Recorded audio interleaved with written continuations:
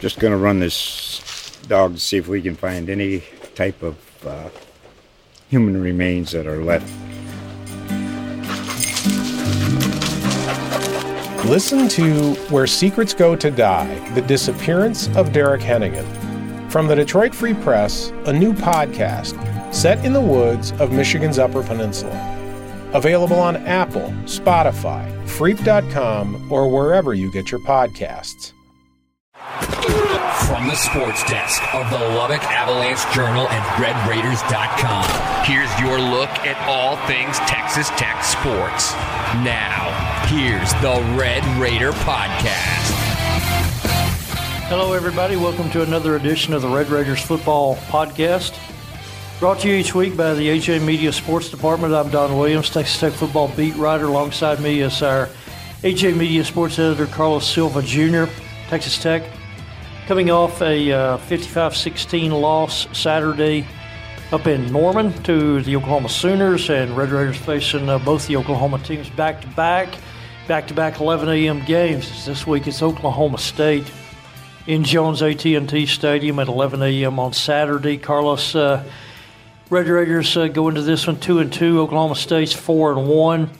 Cowboys 10-point favorite at last look, and Red Raiders have to pick themselves up quickly because it's not going to get a whole lot easier this week than it was last week. No, it certainly won't. They have another trio of really good athletes. Spencer Sanders leading the way, the dual-threat quarterback for the Oklahoma State Cowboys, and of course you got Chuba Hubbard.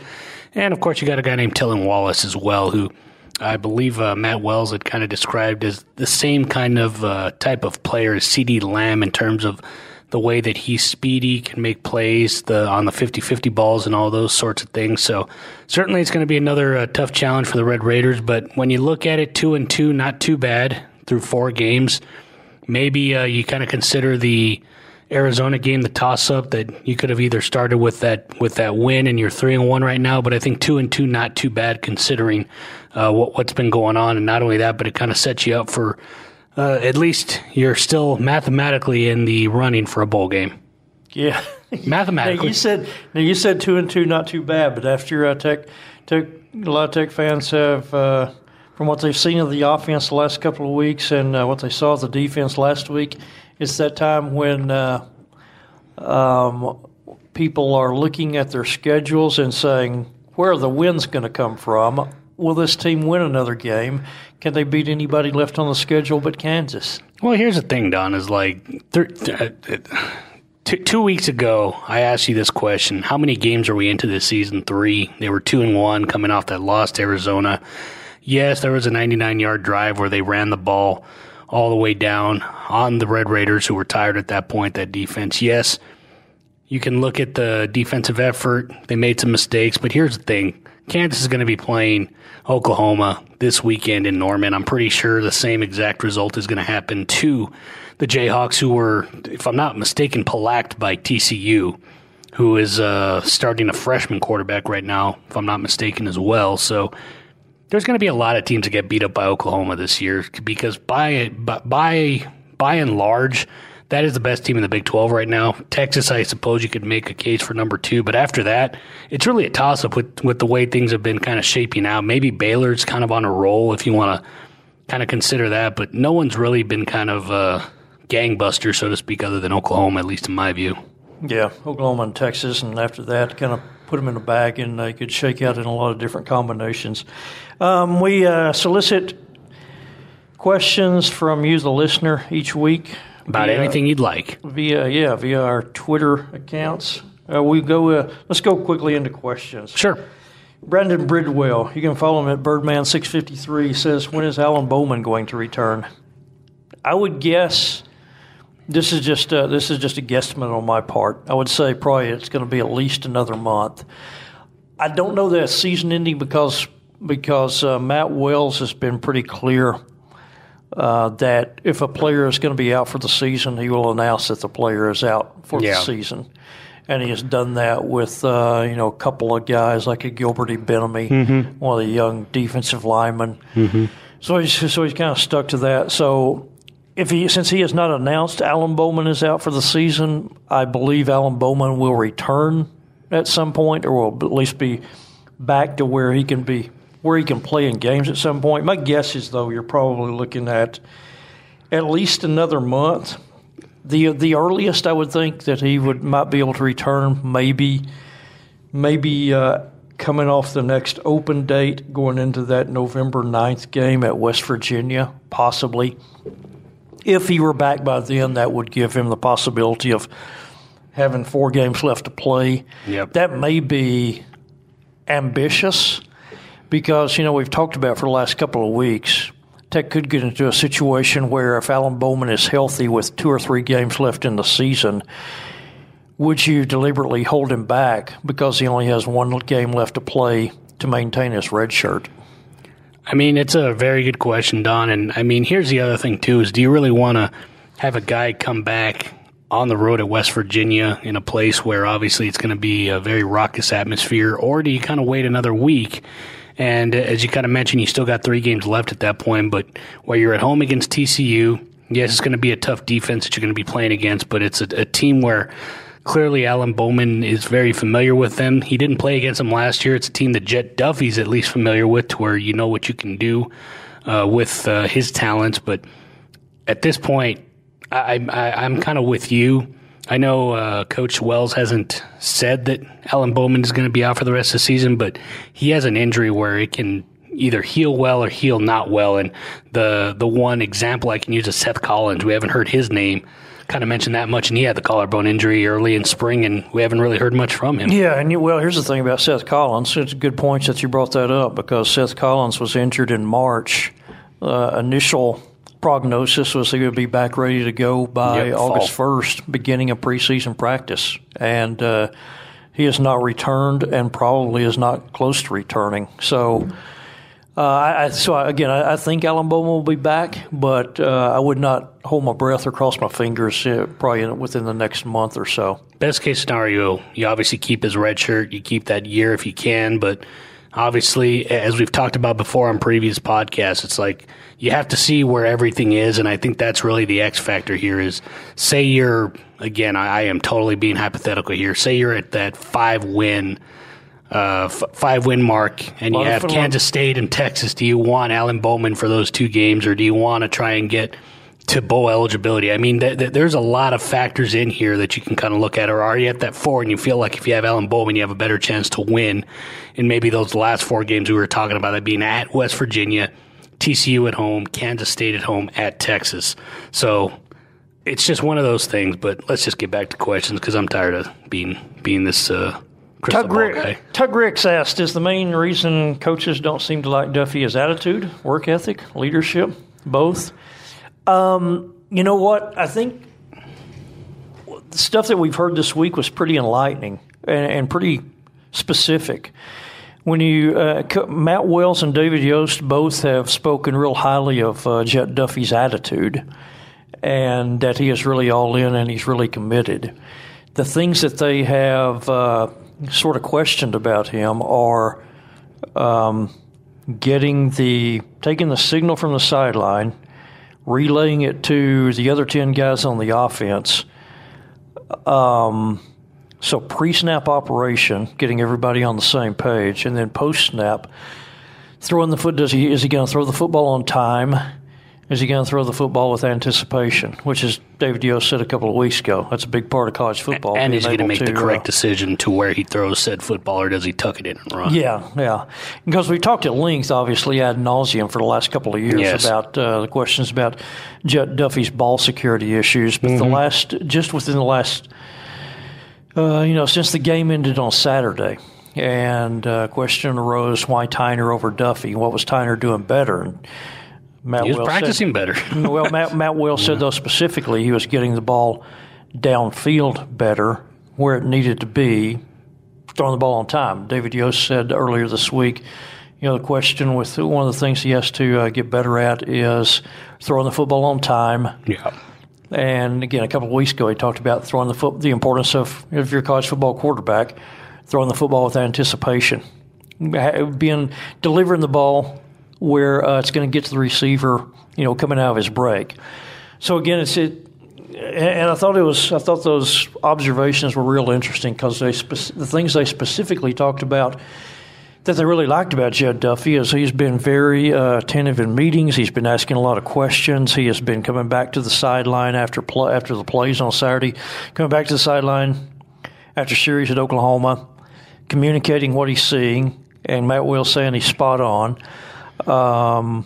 They liked his attitude, feel like he's committed, he's bought in. But a lot of it's that pre-snap operation, getting the signal, getting the other 10 guys ready to go, and then, like I say, throwing it on time, throwing it with anticipation. I think those are the things that, based on what we've heard over the last week or two, is why he has been kind of held back. Now, let's just say this, too. Obviously, Jackson Tyner was practicing really well, and unfortunately, you cannot simulate.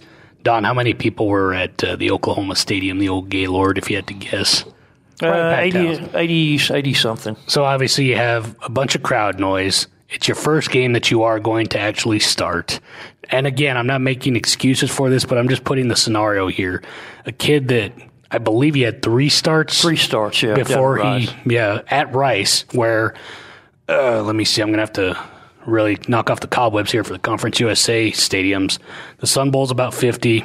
Rice Stadium has a pretty big attendance there, but the problem is a lot of people just don't go to the games. So yeah, I don't know. They have plenty of space. They don't have a great attendance. Yeah, so I mean, you have a lot of places. Maybe Marshall, you might have seen a pretty big crowd, but the thing is you are not going to replicate I'm trying to think of the word right now, but I guess the urgency. If that's the correct word in terms of the noise. Well, I guess what I'm trying to say is maybe he didn't realize how nervous he would get because that's what he looked like when he was standing back there. It looked like he was just kind of figuring things out on the fly. Like literally, it was like the first time he was probably playing quarterback, and it's just tough because you have all these athletes and maybe you're not used to the speed of the game, and then you're still trying to obviously process everything that's going on. And when the plays don't work or your throw is bad, and obviously the fans get on you, it's just a bunch of piling on, and it just obviously turned into Jed Duffy, who obviously came in, had some Big 12 experience, so it's not a situation where maybe he's not foreign to it, and I think that's what helped him be successful, along with the fact that he's also a pretty good runner. I think that opened up a few things for him because it seemed like the OU defense backed off a little bit when they knew they couldn't just kind of go after the guy. Yeah. Moving on, Jeff Lofton asking, besides just seeing progress, what is a guesstimate on a win total Matt Wells would have to have over the next 2.5 years to keep his job? Man, why do people have to ask for win totals, Don? 10.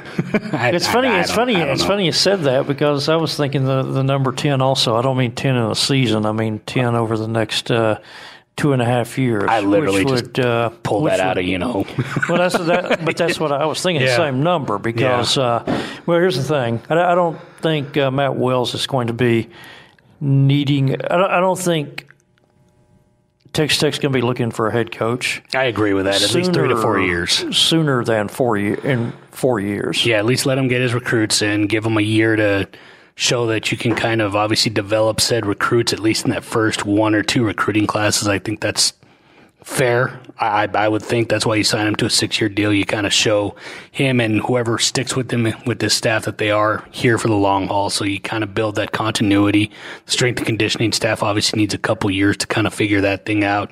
The kids have to buy in. I know that's a word everyone seems to be saying ad nauseum as well as buy-in, but, I mean, you seriously need that.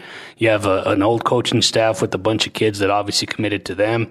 Now you kind of have to find the same thing with Matt Wells and company, and you certainly have found that with some guys this year, but clearly you have to get the whole team on there, which they are on there, at least according to the coaches, but it's just a matter of the wins and losses won't be there because of the talent disparity. I mean, we've talked about it. If you have an Antoine Wesley, it helps a little bit because then you have a second.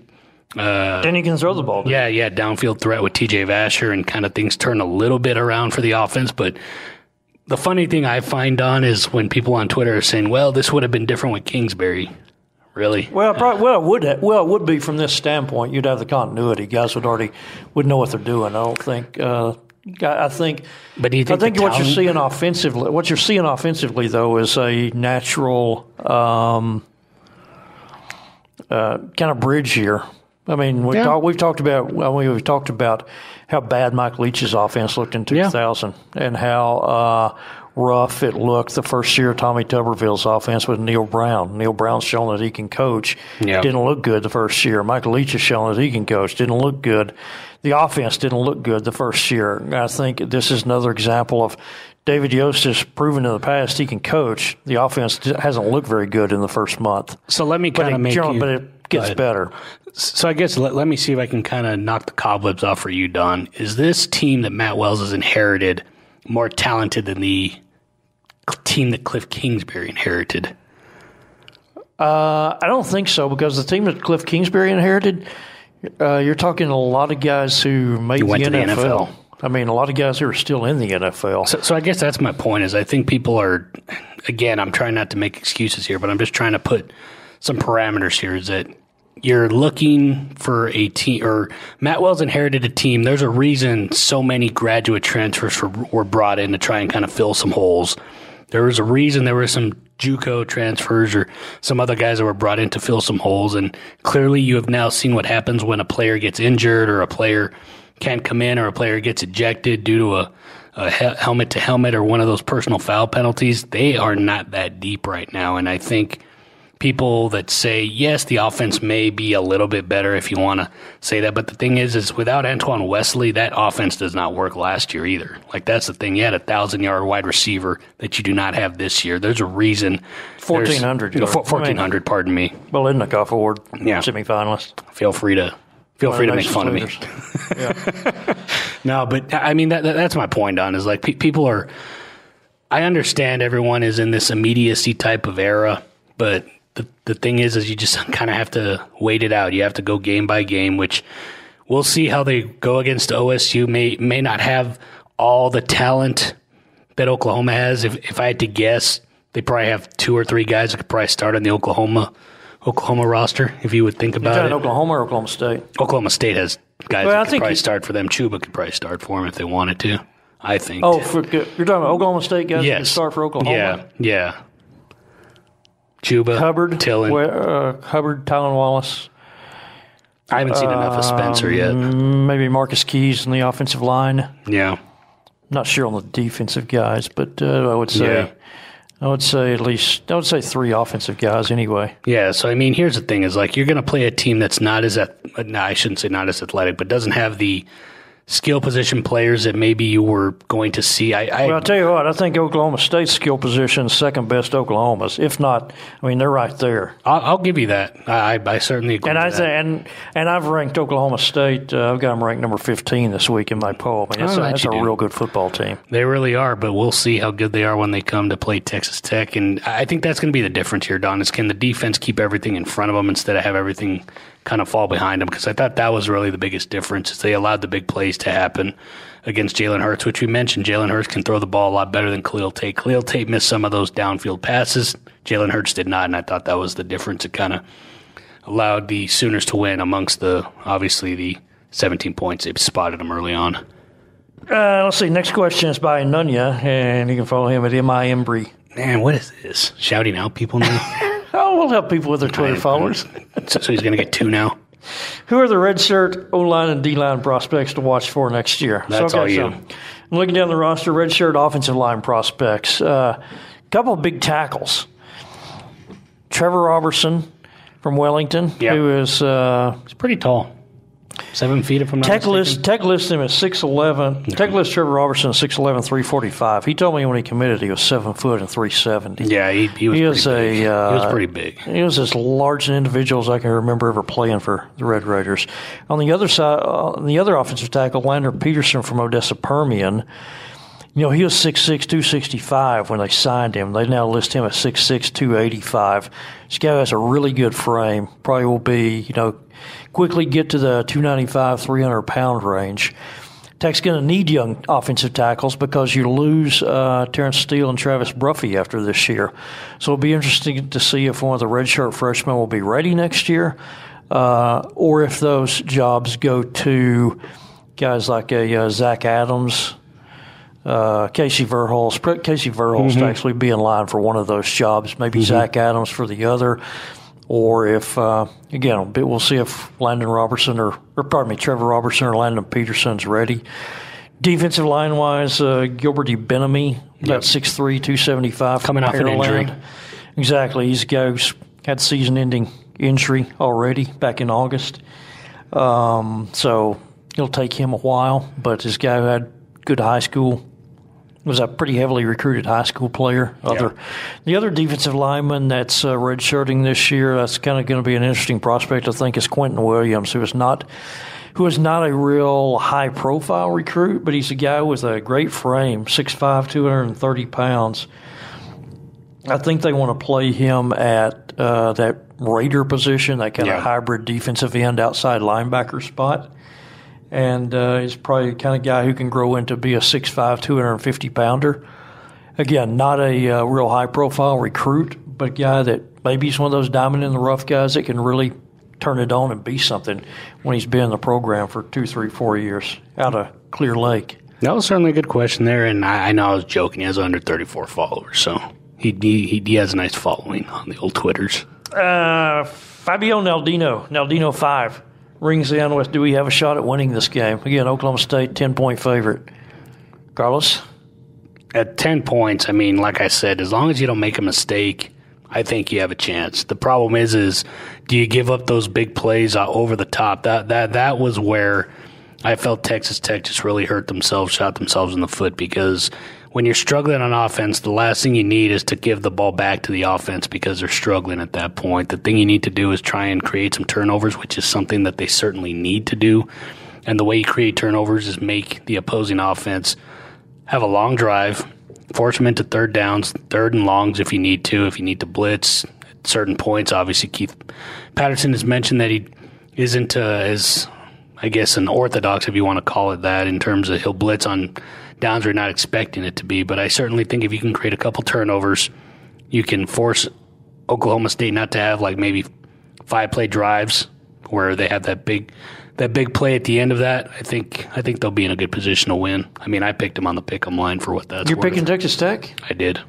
Goodness gracious. Well, I hate to say this, Texas Tech fans, but I would take Oklahoma State and give the points. I think I think Oklahoma State will cover. I'm surprised that the line is only 10. Good race. Again, I hate to be that way for you, Tech fans, but I seem to value Oklahoma State more highly than I think just about anybody. Being a poll voter, I have them ranked number 15. I ranked them number 15. Coaches have them 25 in the AP. They're 21, but I just think that big play offense that they have, nobody has stopped Hubbard yet. Nobody's even slowed him down. And the other thing that I think scares you is Spencer Sanders, who's only a redshirt freshman quarterback. He's already rushed for 380 yards in the first 5 games. He's another one of these guys like Tate, like Hurts, that you can have people covered. And he can 3rd and 7, and he can still break out and run for 15 yards and leave you cussing because you did everything right, but he still runs for the first down. He's a dual threat, a true dual threat guy. Not just that he can keep plays alive, but that he can take off and run and really break your back. And so I think containing him, holding Hubbard to, I don't know what the target should be. I mean, 150. He's averaging, 180 yards per game? I can look that up if you talk for a little bit. I mean, you're talking about the nation's rushing leader. 187 a game. 187 a game. Combination of Sanders and him and Wallace. Again, Wallace is a Blitnikoff Award finalist last year. And then, a couple other guys. I mean, like a Dylan Stoner is a real solid veteran slot receiver that they have. It's a team with it's a team with a lot of offensive weapons. I think Keith Patterson and those guys really have their hands full again, just like last week, just like the week before with Tate and company. Well, it's good to know we've turned into a betting podcast too. So for those that want to take the points, there you go, Donald. That kind of ties into the next question, or one of the questions that we got past. Ryan King of Ryan King Now. You know Ryan King, local television. King's Things and his top 25 where he bugs you all the time. Ryan pelted us with questions. Said, "Is this defense built to slow OSU's running attack?" Well, I think we kind of just covered that one. I don't know if anybody is built to slow. I know they're built, but they're certainly going to try. They're going to try. I don't know if they're built to. Well, again, the thing is, with Wallace on the outside, with one of the nation's best receivers and with one of the nation's best running backs, I don't know that you can really cheat. If you cheat on either one of them, I mean, if you gear up to stop the run, you're going to leave Wallace one-on-one. If you gear up to stop Wallace with extra coverage, then it's going to be a light box, and Wallace is going to kill you. Well, the other thing, too, is you mentioned another guy that had a really good game last year, Dylan Stoner. Everyone forgets about him, and he was the guy that was just getting these quick little, I guess he finds the little pocket in the zone, and he just kind of, runs around. So. He's a guy that Tech recruited, that Cliff and those guys wanted, another kind of Welker, Eric Morris, Danny Amendola type. Ryan also asked, second, do the paddle people affect your concentration on writing articles? I don't know what the paddle people are, Don. That's all you. Carlos, the paddle people, the students there at Oklahoma State who have the paddles that they slam against they rhythmically slam against the side of the stadium. I just call them annoying. No, they don't, Ryan. They haven't. Ryan also, he gets his questions kind of evolve. Discuss the moral implication of East-West stadiums. East-West stadiums like they have up at Oklahoma State, those are immoral, Ryan, because they make you drive into the sun, where either you're looking into the sun or if you're a receiver, you have a ball coming, you're looking back over your shoulder and you're blinded by the sunlight. So, no, they should probably outlaw those. True story, trivia. If I remember correctly, I think the first organized football game I ever played in, 7th grade for the Crest Kangaroos, we played at Hale Center. If I remember correctly, Hale Centers is an East-West stadium as well. They may as well ban those. Well, there you go. The old Owls bringing the ire of Don Williams. So, Barry Partain makes the statement, "I'd like to see Tech run the ball more, especially with the passing game sputtering. Make opponents commit to stopping the run, especially with a dual-threat quarterback. We'll get there." You know what, Barry? I think based on what we've seen from Sir Roderick Thompson last week, you may see a little more run game because I think he's kind of coming into his own. We're talking a big physical back who has a little bit of speed. Can catch it out of the backfield. Can catch it out of the backfield. He broke that run for 58 yards on Saturday up at OU. Shine, I think you kind of know what you got with Armand Shine. Mm-hmm. He's been pretty solid, pretty productive so far. I'll be interested to see this week. Shine left last week's game against Oklahoma with an ankle injury. So it'll be interesting to see if he is back this week or if he is still kind of held out or slowed by that. But I think, with what Sir Roderick Thompson has shown so far, it wouldn't surprise me if you give him, say, 15 or so carries a game. He can handle that. Cowboys defense has given up about 94 yards a game on the ground, so, you have a chance to maybe run it. Robert Shoemake at Shoe DFW. There you go. Says, the reload, not rebuild seems to be meaningless propaganda to boost season ticket sales as opposed to reality. We're not even close to middle of the pack in the Big 12. I don't necessarily disagree with you, Robert, because I understand where Matt Wells is coming from on that. It's not what on December 1st the fans don't want to hear you say, "Man, I'm walking into a situation. I won 11 games at Utah State, and there's more talent up there than there is here in Lubbock. This is going to be a rebuild, everybody. Give me a few years." Yeah. Well, imagine the reaction if he had said that. So was Matt Wells being a little bit disingenuous? Yeah, maybe. He wants people fired up, getting on board. You got to win the press conference, which he did. So he did kind of win the press conference. Also point out though that he made that statement before Antoine Wesley declared for the draft. This is true. So when he came in here, he still had the top returning what would have been probably the top returning receiver in the nation based on production last year. Yeah. And then that guy was gone. And Alan Bowman was still healthy. Alan Bowman was was between injuries. He was fully recovered from the deflated lung. Yeah. And so, I think when, again, in the context that Matt Wells said, it's a reload, not a rebuild. He had a promising freshman quarterback that was healthy, and he had one of the nation's top returning receivers. He had a experienced offensive line, and now you have that receiver walked out the door a couple of weeks later. The quarterback got hurt 3 games into the season, and your offensive line, quite frankly, I think has been a little bit of a disappointment. It hasn't really given you a consistent, consistent push against Arizona and against OU. I mean, if anything, at least it'll be the same going into Oklahoma State. That's the one thing you can at least look at, is now it's starting to at least get a little bit cohesive because now they're playing with each other. So you got that going for you. But you got Terrence Steele back. Yeah, you got Terrence Steele back. Hopefully Jack Anderson will play, and then hopefully you don't have to move guys around. I think that's going to at least help you a little bit. Jed Duffy gives you at least that running factor, so that helps you a little bit as well. I agree with you, Don. He certainly won the press conference. If there's a coach that does that, the only one I could think of that might do something like that would be Mike Leach. But, I mean, he says whatever he wants. Yeah. Kind of like you.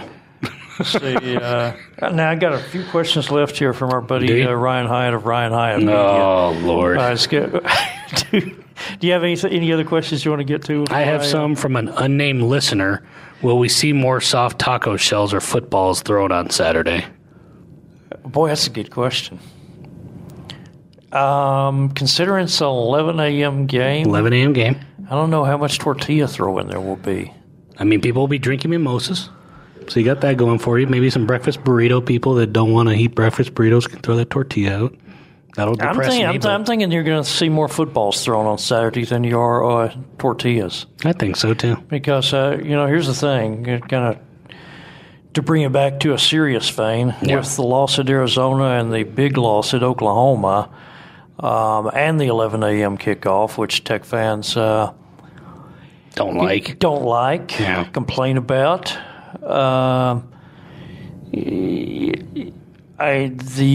crowd on Saturday could be. Texas Tech probably kind of keeping his fingers crossed over there. Well, the one helpful thing is turnout is going to be. The one helpful thing is Stillwater's pretty close, so that helps you a little bit. It's not like you're. So you're talking about getting help from the folks in Orange, huh? Well, here's the thing, Don. I mean, if you're, let's just be honest here. If we're kind of throwing this out here, if you have an 11 a.m. game against Lamar, you think everyone's going to come out from Lamar to come and watch this game at 11 a.m.? No, it's the opponent, the Big 12.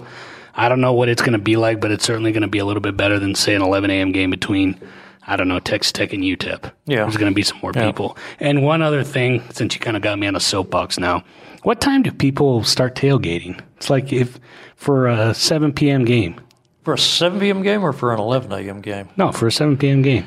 Because that's the thing. It varies. I think for a 7 p.m. game, though, a lot of people are really fired up and they want to be out there.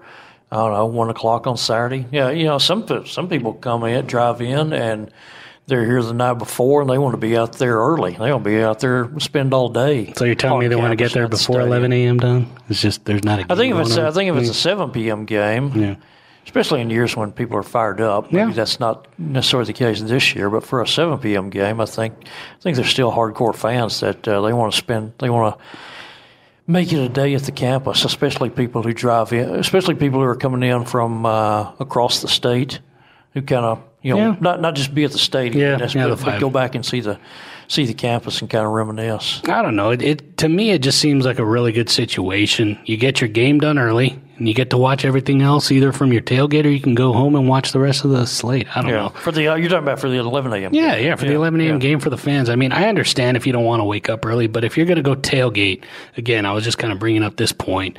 If you're going to get there at 1 o'clock, how many hours is that away from 11? I mean, and you get to watch a game at that point and get everything done? I don't know. Yeah. Again. Okay, so on to... sorry. Grinding my gears. A Don Williams story. So there you go.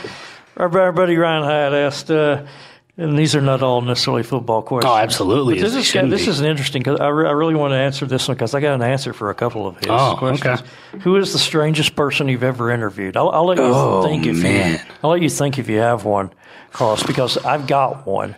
The strangest person I've ever interviewed was Oil Cam Boyd, former Major League pitcher for the Red Sox and I believe Expos and for the Texas Rangers. The Can came through here about 20 years ago, came to Lubbock. That was back when Lubbock had the Crickets playing independent minor league baseball.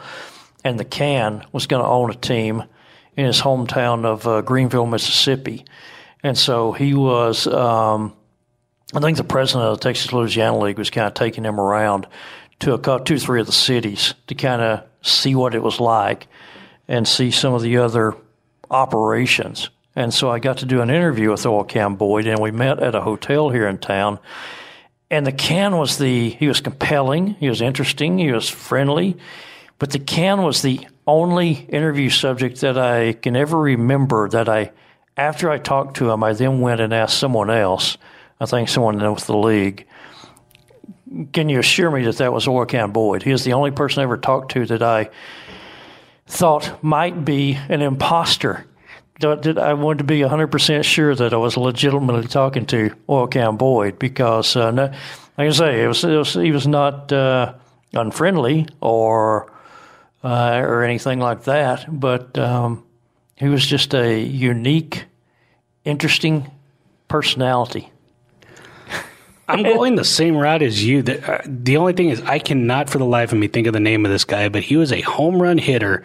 Looked like the dude would eat about 20 hot dogs, probably smoke a cigar and drink a beer before he played a game. I cannot remember his name, but he led the San Angelo Colts back in San Angelo as a home run hitter. And back when when they were in the United League, before they disbanded and obviously are not there anymore. I cannot remember his name, but you talked to the guy and he just said, you know what, and then he even told me this story where I guess this is the whole reason why we all thought he did this was he told me every time he gets a home run, his, legion of, roadies or whatever, I guess the fans that kind of followed him, the female fans, would bring him a cake.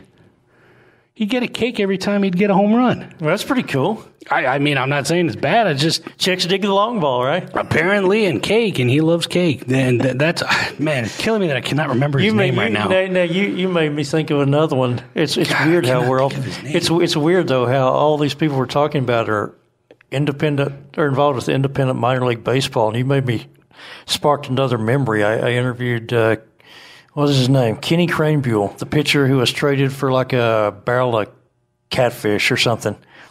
He was traded from one Texas Louisiana League team to another in one of the returns. I think he might have been the Mobile Bay Sharks might have been involved because he was traded literally for like a styrofoam cooler of catfish. He went to one team, the other team sent a big mess of fish to the other. That was what the trade was. It was kind of a well-known story back in the day. That was 20 or so years ago. Oh, it's going to kill me that I cannot remember this guy's name, but man, he looked like if... Well, I'll let you keep thinking. Meanwhile, I'm texting people. I have not found it on the internet right now because it's the San Angelo Colts done. Their website is gone now, so I had also asked, do you store important documents in your oven? No, I don't store important documents in your oven, but I will tell you this. When I did my will several years ago, the attorney who did it said you can store your important documents in the freezer. And the reason why? Because if you have a house fire, they'll be safe and they'll be protected in there. That doesn't mean you need to store all your important documents in the freezer, but if you have like one or two very important things, put them in the freezer. Again, if your house burns down, the documents will still be there. So I guess if you don't feel like buying a safe, I suppose. I mean, I guess I don't have a safe. Yeah, well, I guess every what it's worth, I don't have that document in my freezer. I guess maybe I should. Well, the other thing too is, what if you forget it? You're trying to look for it, and you just think it's like some cheese pizza or something, because it's frozen. You don't know what it is at that point. There you go. What else? That is all I have. Unnamed listener didn't send anything else, so. All righty. Well, I think we're good then. I think we're good for this week. Again, Saturday, 11 a.m. at Jones Stadium. It's Texas Tech, Oklahoma State. Red Raiders hosting the Cowboys, trying to duplicate what they did last year when they went up to Stillwater and won 41-17. We do this again every week. We appreciate you listening, and you can send questions or topics of conversation to my Twitter at AJ_Don Williams or to Carlos's Twitter, which is at CM Silva Jr. and we appreciate it. Thanks to everybody for listening in. So for Carlos, I'm Don Williams. Thanks again for listening. We'll talk to you again soon.